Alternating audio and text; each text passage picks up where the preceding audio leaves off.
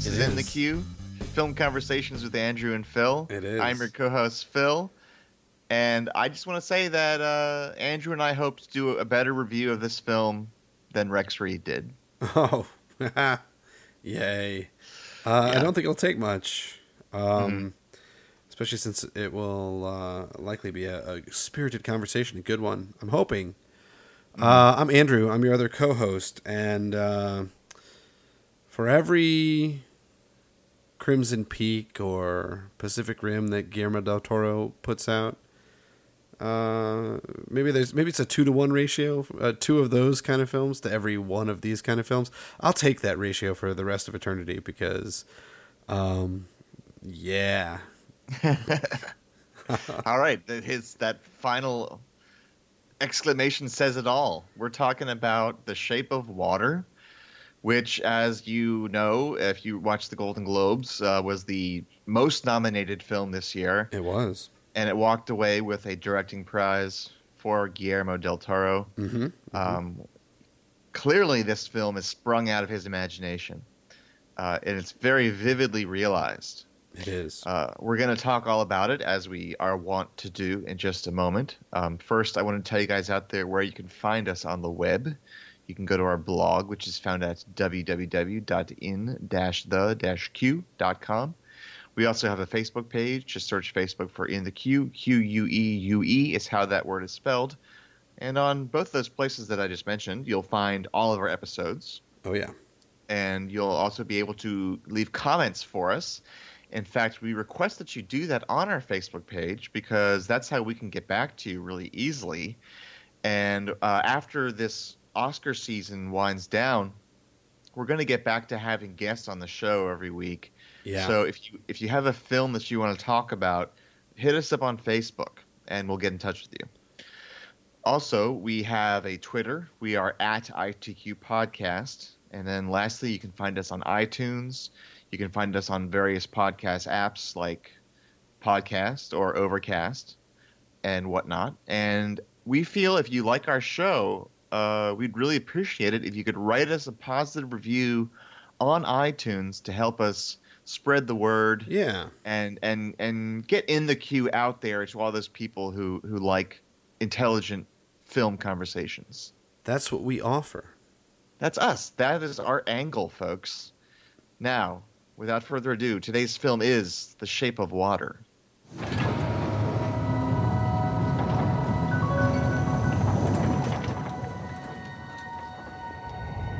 You clean that lab, you get out.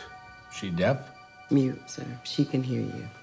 The thing we keep in there is an affront. And I should know, I dragged it all the way here.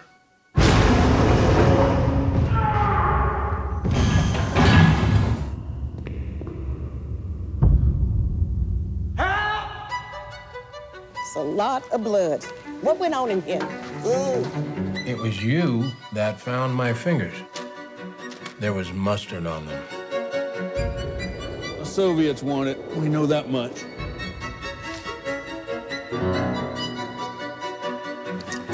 We need to take it apart, learn how it works. What happened? It's an animal, just keeping it tame. Unичтожишь. I can either save him or let him die. Don't do this, Eliza. Don't do this. I'm gonna be synchronizing our watches just like they do in the movies. Oh, woman, we gonna burn in hell.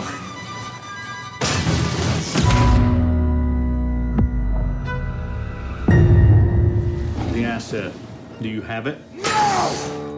Sure, I'm getting it back. Our concern is the Russians. And fuck this mess. You delivered, right? Right?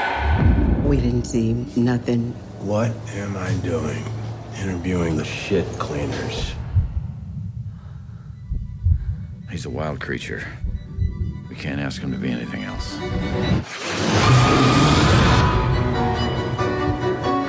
You were speaking Russian, Bob! Where is it? Sit down! Finish the job, son. Eliza, honey, he's coming for you.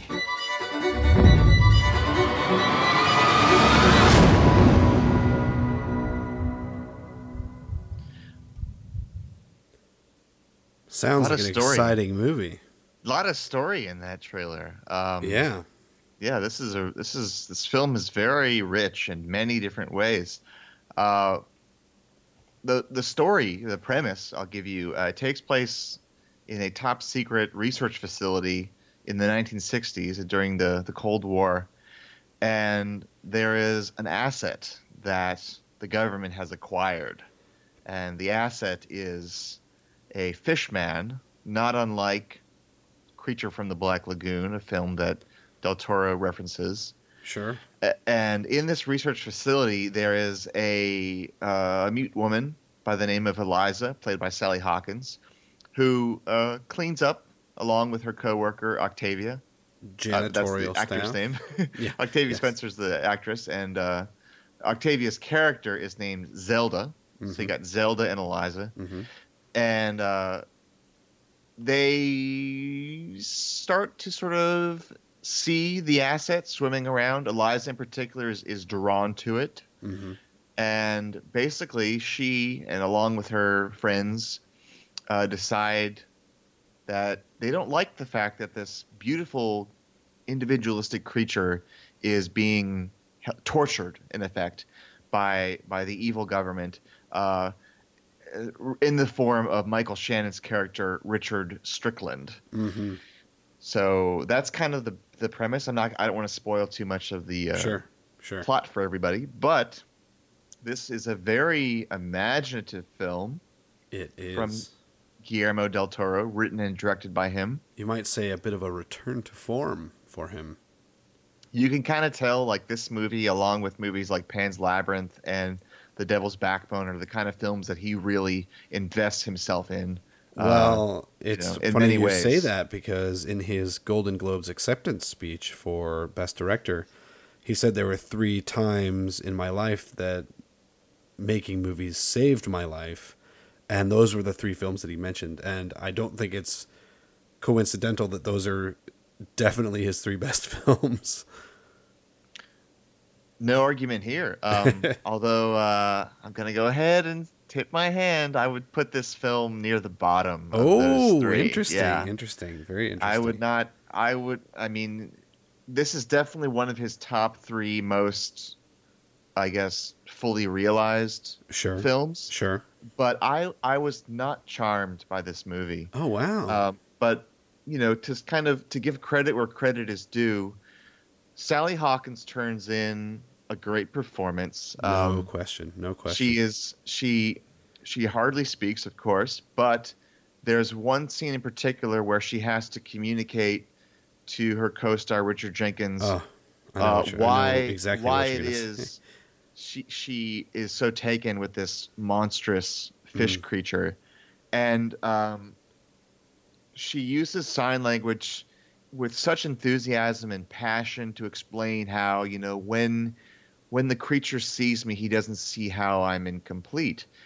And that kind of passionate scene went a long way towards making me believe that this character, Eliza, would be emotionally and sexually attracted to the fish creature. Sure. But overall, I thought that this film was kind of a mishmash. It's as I mentioned, very imaginative, of course, but it seems to be a collection of different ideas and premises and characters, time periods, schools of thought that kind of fascinate Guillermo del Toro. So he just kind of, let's put them all together in one big movie. You've got his fascination with monsters. You've got his love of movies and musicals in particular. Yeah. And they kind of come together. Now, there's a couple thoughts that I had while I was watching this movie that I would have done differently. And I don't know if that would be insightful for anybody else to hear, but when I was watching this film, I thought the musical score, it's too indicative. Golden Globe winning musical score? Yeah, man. I thought the Alexander Desplat score told me how to feel the whole time, rather than kind of emphasize the weirdness and the bizarreness of everything. Interesting. And I thought I thought Michael Shannon's character, if you're going to make a film like this that has absolutely nothing realistic in it, where most of the characters don't even seem to behave in any kind of natural way, I think Michael Shannon's villain should have been much more over the top. I think he should have been more like, Jack Nicholson from The Shining. I think he should have been like really just way, way amped up the energy because this movie is fantastical. It's totally from the imagination of the writer director, and if I were to see it again, perhaps I'd feel differently. But at the time in the theater, I was not won over really by how much craft went into it, because there is a lot of good craft in it. Wow. I just didn't really like it that much. Wow, you sound like me talking about Pacific Rim, or Crimson Peak, or Blade 2. But not Pan's Labyrinth. Not The Devil's Backbone, which we just did an episode on very recently. Sure. Which is, I think, still to this day, even after this film, my favorite of Guillermo del Toro's films. It's very interesting. Can I ask you how you feel about, let's say, the Hans Zimmer score for Dunkirk, or any John Williams score ever? Because I feel like those are very indicative as well. I mean, like, John Williams tells you exactly what to think always, and it's perfect. I think the score should fit the film. And okay. I sort of see Star Wars, to quote your example, as a different kind of film than The Shape of Water. I see the Star Wars is that kind of rah popcorn blockbuster. Shape of Water doesn't have the same kind of aim, I feel. Well, I would say Shape of Water is more an intimate character study / love story, more than it is anything else. With a a healthy dose of sort of Cold War action flick kind of layered on top of it. To put it a little bit more explicitly, I would say that the score, and I'm pretty sure this is what they were going for, kind of mimics the feeling of a classic musical from the time period in which the film is set. And this movie does contain elements of a musical. And there's even my favorite part of the film actually is a dream sequence where the manfish actually participates in a musical number, which is explicitly a parody / recreation of a classic musical number. Sure. But I feel like the mood they should have gone with musically is not a musical, but a horror film. I feel the musical score should have emphasized the unfamiliarity of everything. Oh, man. Okay, where to start? I disagree. Yeah.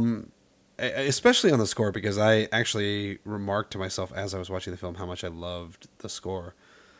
I think it's a great score, and I think that part of the reason that it is great is because it nails that the whimsy and the effortlessness of sort of love.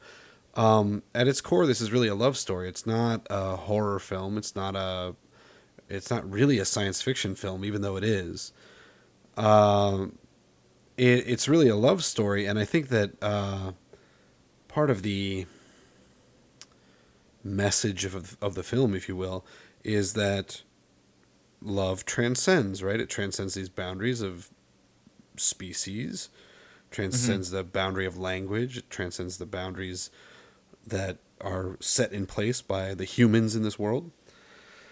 And I think that the score then serves to also transcend that boundary, and it doesn't play up the weirdness, as you say, of the environment or the circumstances, nor does it play up the horror of the film, because for the most part this film is subjective. It's the subjective experience of Sally Hawkins' character, right? It's Eliza's story. Yes. And while we do spend a little bit of time with Michael Shannon's character. We spent a little bit of time with Zelda, Octavia Spencer's character, and a little bit of time with, or quite a bit of time with Michael Stuhlbarg and Richard Jenkins' characters.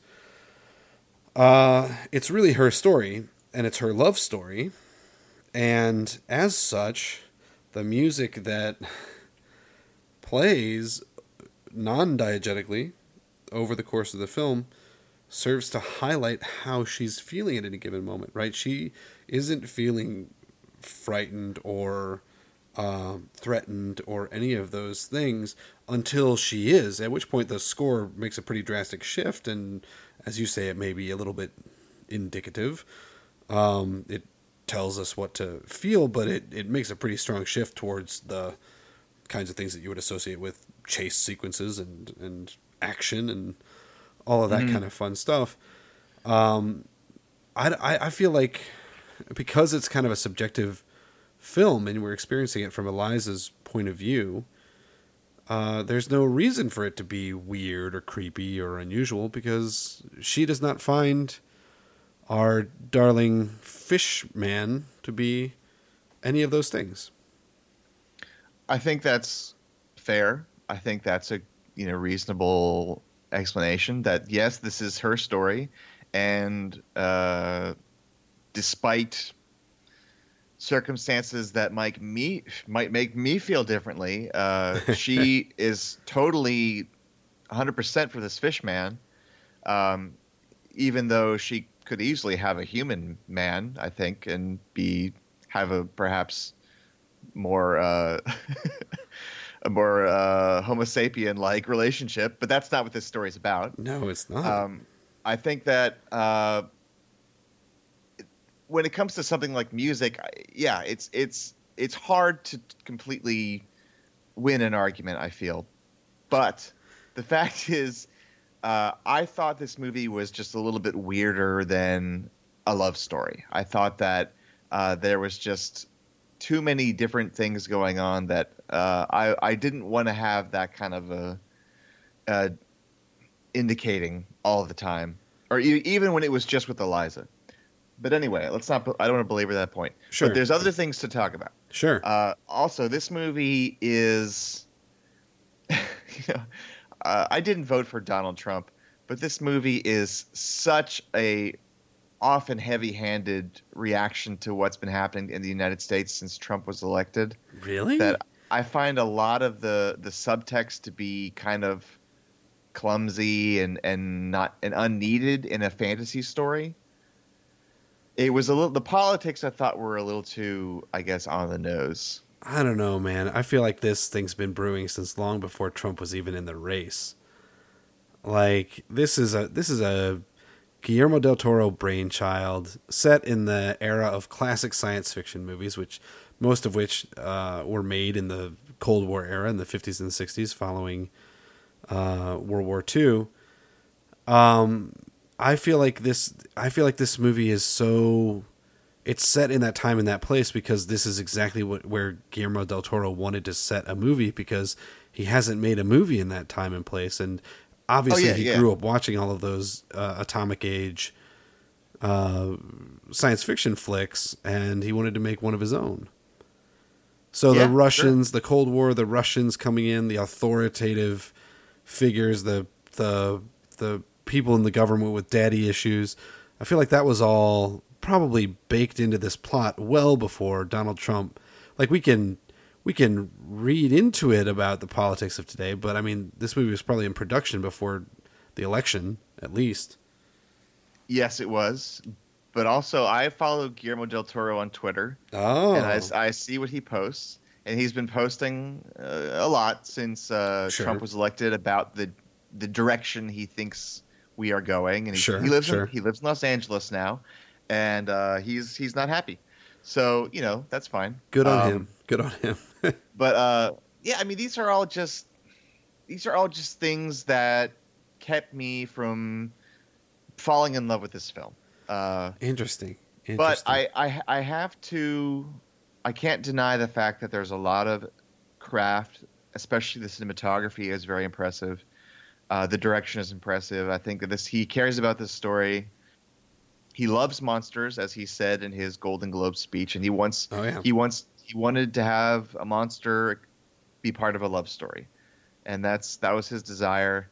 I just kind of felt like it was there, that central idea, I thought, was harder for me to kind of suspend my disbelief that Eliza would totally fall in love with the fish man and want to experience sexual pleasures with it. So you just didn't get on the bandwagon with the movie, which is fine, I guess. A general way to put it, yeah. Yeah, I didn't have that problem. I was sold on this movie from the get-go. I thought it was I think it's one of his best films, as I said before. I think that the love story is so tender and beautiful in this film, and I think that it's so well played by Sally Hawkins in particular. She just breaks your heart. She's just wonderful. She's a wonderful actress every time I've ever seen her in anything. If this year weren't as competitive, I would just hands down say she gets the Oscar for this role. I thought she was great. And who do you think's going to get the Oscar for the role? For their role in whatever? Who do I think? Yeah. I don't think it's going to be her. But it could be Saoirse Ronan. Yeah. It could be, Margot Robbie. Well, probably I think not. she's a bit more of a dark horse than Sally Hawkins. Yeah, that's probably true. But Sally Hawkins has been nominated before, at least. Right. I think that I think Saoirse Ronan is probably the one that I would bet on for now. That's fair. With this film, though, I really felt like it was one of my big complaints about Guillermo del Toro as a storyteller, and I think all of those films that I mentioned being problematic before, one of the reasons that he gets into that territory is that he doesn't take the amount of time that he needs to take to flesh out the characters or the world. He just kind of presents it. He's like, okay, now we need to get to the next cool thing. And the story suffers for it because it's like he's rushing from one cool thing to the next, and it kind of feels like that. Even Pan's Labyrinth, which I love, I feel like it's kind of like trying to rush to get to the next trial, right? To the next nifty encounter, and they pay off in spades in a movie like Pan's Labyrinth, especially, but I feel like that's sort of a storytelling weakness that Guillermo del Toro has, because he has a desire to share these amazing things in his brain with the world.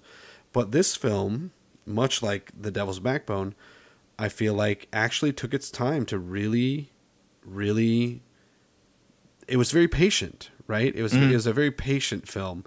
And the payoff, so to speak, is earned, and I don't feel like it. I don't feel like it's compressed or rushed in any way. And for me, that was very refreshing in a Del Toro film, because it's kind of like a unicorn. It's only once every 3 or 4 films that he manages to hit that mark. And so for me, this was really a delight, because not only did I find it fascinating, and not only did I buy into the love story and the interspecies romance, but I thought that he actually earned the arc of the film. That I would agree with, and I think that the screenplay, which he co-wrote with Vanessa Taylor, does eventually get to a place where even though I was not on board, I was kind of like, oh, well, they did kind of fully realize the potential of the story that they were telling. As you say, they earned it. Yeah. But this, this full disclosure, this movie won't be on my top 10 list of the year. I'm pleased that the people involved are getting noticed for it, because it's full of good people, both actors and both. I'm not as familiar with the crew other than Del Toro, but it's an. I know this sounds like faint praise, but it's an expertly made film. I have to give it credit. I was just not on board. Just not on board. Okay, fair enough. Fair enough. It's not for everybody. I'll admit that. It is fantastical and bizarre and at times very grotesque. It gets very gruesome at certain points. I mean, it is rated R for a reason. But the film itself, for me, I found it to be charming, enchanting, emotionally moving. I shed a few tears at the end of the film. I really, it hit all of the right notes for a Del Toro film for me. Like, I feel like this is of a kind with those other films, Pan's Labyrinth and Devil's Backbone, especially. And it's just, man, it was a beautiful film. Just absolutely beautiful. Beautiful performances all around. Octavia Spencer is fantastic. Richard Jenkins is magnificent.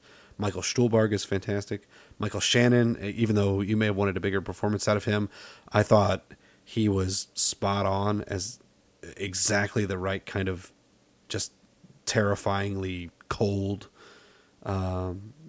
character that he is in this. And I think that, it's, sometimes a not so good director will allow those performances to suffer in the service of their vision, but this manages to achieve both that vision and maintain solid performances in the film. And for me, that's really a tricky mix, and I think it works in this film. I highly recommend it. It should also be noted that Del Toro did all that with English not being his first language. Yeah. So I mean, he's this is like his first. Well, it's not his first American film, but it's almost his first American film that he actually counts as one of his best works. Yeah, and I would agree that it's his first English language film that works in the same way that Devil's Backbone and Pan's Labyrinth do. Mm-hmm. I think that he has gotten over whatever home. I mean, who knows what he's gonna do next? He might make Blade 4, and I'll hate it. But although I had a friend who just told me that I should revisit Blade 2 because it's a lot better than I remember it.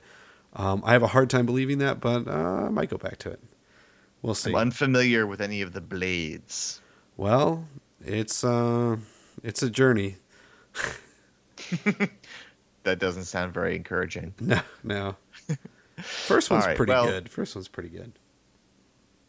One to watch. Will Guillermo del Toro take home the Best Director Oscar? Will he be nominated? Probably. Probably. We shall see. That's our show, though, about The Shape of Water. I hope you enjoyed it. We're going to be talking about our next film. It's going to be The Last Jedi. Ooh. That's our next episode. Boy, talk about a film that has divided people. Yeah, shockingly so. I mean, I guess not really, because the internet is a terrible place, but still, shockingly so. Well, I wonder, we're going to talk all about it. Maybe we'll even get to talk about if it's divided people who aren't on the internet. Oh, I'm excited to hear what you have to say, Phil. Well, I was hoping you would have something to say about that. I very well might. Okay. Well, stay tuned for that. We'll see you then.